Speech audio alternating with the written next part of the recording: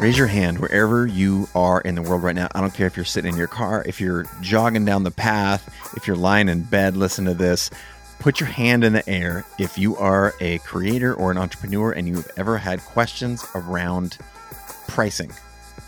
I mean, like everybody who I know has had questions about pricing, yours truly included. And I spent, 20 years or so actually figuring out how to navigate that. And in today's micro show, I take a live call from Katie, who is a creator and who we do go deep on pricing. Now, Katie happens to be a photographer, but I believe that there is very tactical advice I give her specifically about photography, but there's conceptual advice around how to think about pricing, which really helps, I think, cement your value as a creator and how you might want to think about it. So again, I know you're going to love this show. And by the way, if you have topics that you want me to cover on the show and in a future micro show, I'll tell you what, I'm going to give you my number and you can text me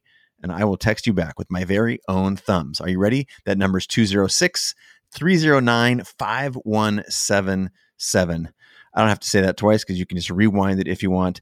But text me your questions and I will occasionally in upcoming shows answer them as I do here for Katie. And I know this is going to be valuable. So I'm going to get out of the way and you can tune into this conversation between yours truly and Katie, the creator. Hey, before we get into the show, I got an announcement. My book, Creative Calling, is more than 1 year old right now, and it is still crushing. Thanks so much to the support from you, this community. And so I got two asks. One, if you do not have the book, my goodness, I would invite you to pick it up. Again, it's called Creative Calling, available anywhere books are sold.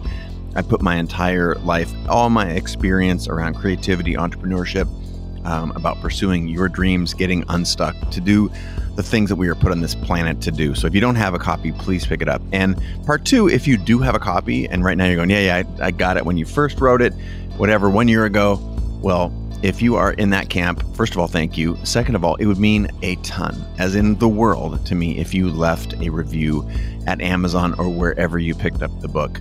I'm currently sitting at several hundred 5-star reviews, which is really helpful for getting the message of the book. In fact, the message is my whole life. CreativeLive, this podcast, the book, it is all sewn together, and it would really, really help spread the word, the ideas, the vision that we have for this one precious life and this cool position we find ourselves in, being able to not just feel like corks in the tide, but to create the life that we want for ourselves. So if that sounds like something you're into, I would love your support. And in the meantime, I'm going to get out of the way so you can get back to the show. But wanted to say thanks so much.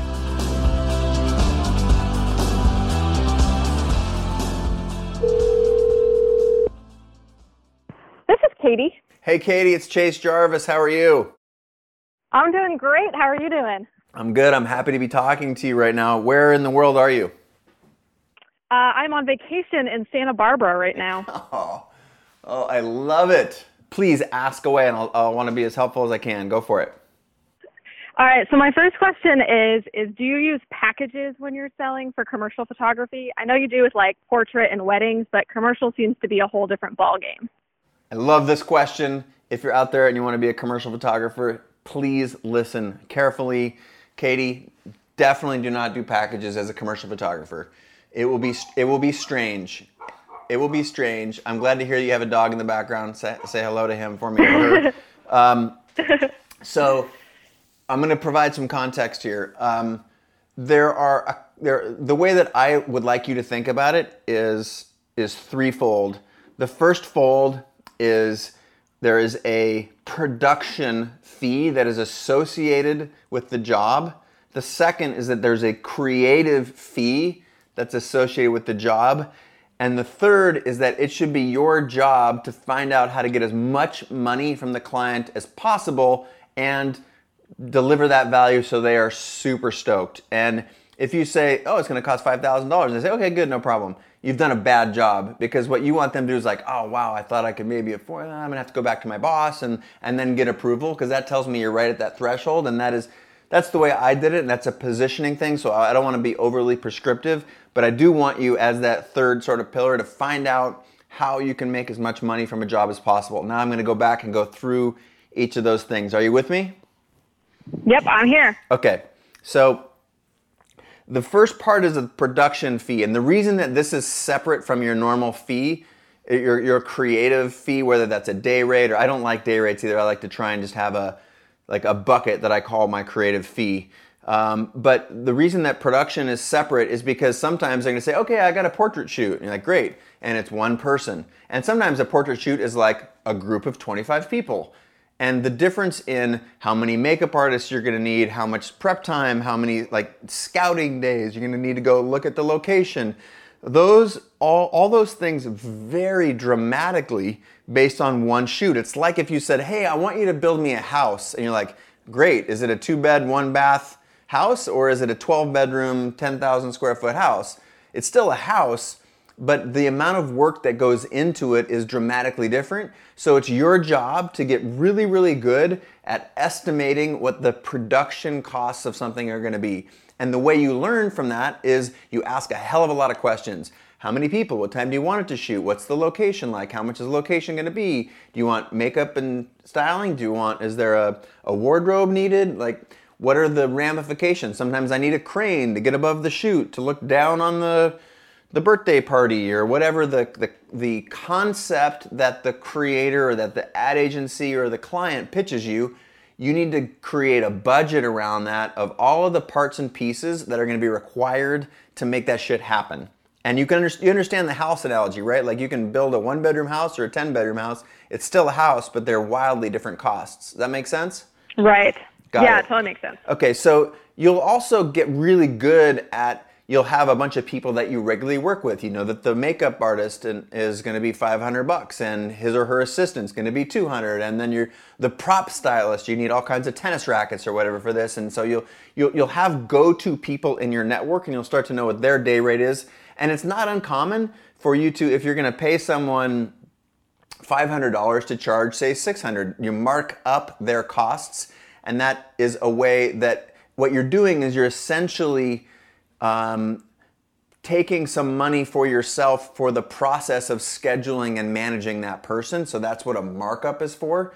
And you can see that if you do that across all these different pieces of the production piece of the budget, that you might be able to make a little margin there. I don't like trying to make a ton of money on the margin on the production because it starts to feel a little bit slimy, but you need to make sure that your ass is covered, that everyone's going to get paid on time, and just do not skimp on the production part of the shoot, because what that's going to reveal itself in the final project. Because if you're trying to, you can imagine, I don't need to go into the scenarios. If you start cutting corners on the production, it's going to be revealed in the final shot. So what you need to be is really good at estimating all the necessary parts and pieces. And this is something you get better at over time. But it's very important that you keep this part of the budget separate. That's the production part. Then I like to have a creative fee. And this creative fee might be some combination of day rate, like I'm $2,000 a day, and this job is a 5-day job, so therefore it's $10,000. But I don't love that. I like to just look at like what the production is going to be, say $100,000 or $50,000. And yeah, I want to make sure that I'm getting a couple grand a day, but I also want to understand like what problem I'm solving for the client. If we kick ass on this shoot and they're going to be able to sell, 1,000 more vacation packages on the cruise or some other deal, that the value they're providing is very high. And I want to steer you. There's all kinds of resources on CreativeLive. There's a Chase Jarvis Live that I filmed with Ramit Sethi, which is really good about trying to position yourself in the market. So I think you should try and find out where you fit in, where in each job, like your creative fee can flow a little bit. And I don't break that down. They say like, I can't believe you're $5,000.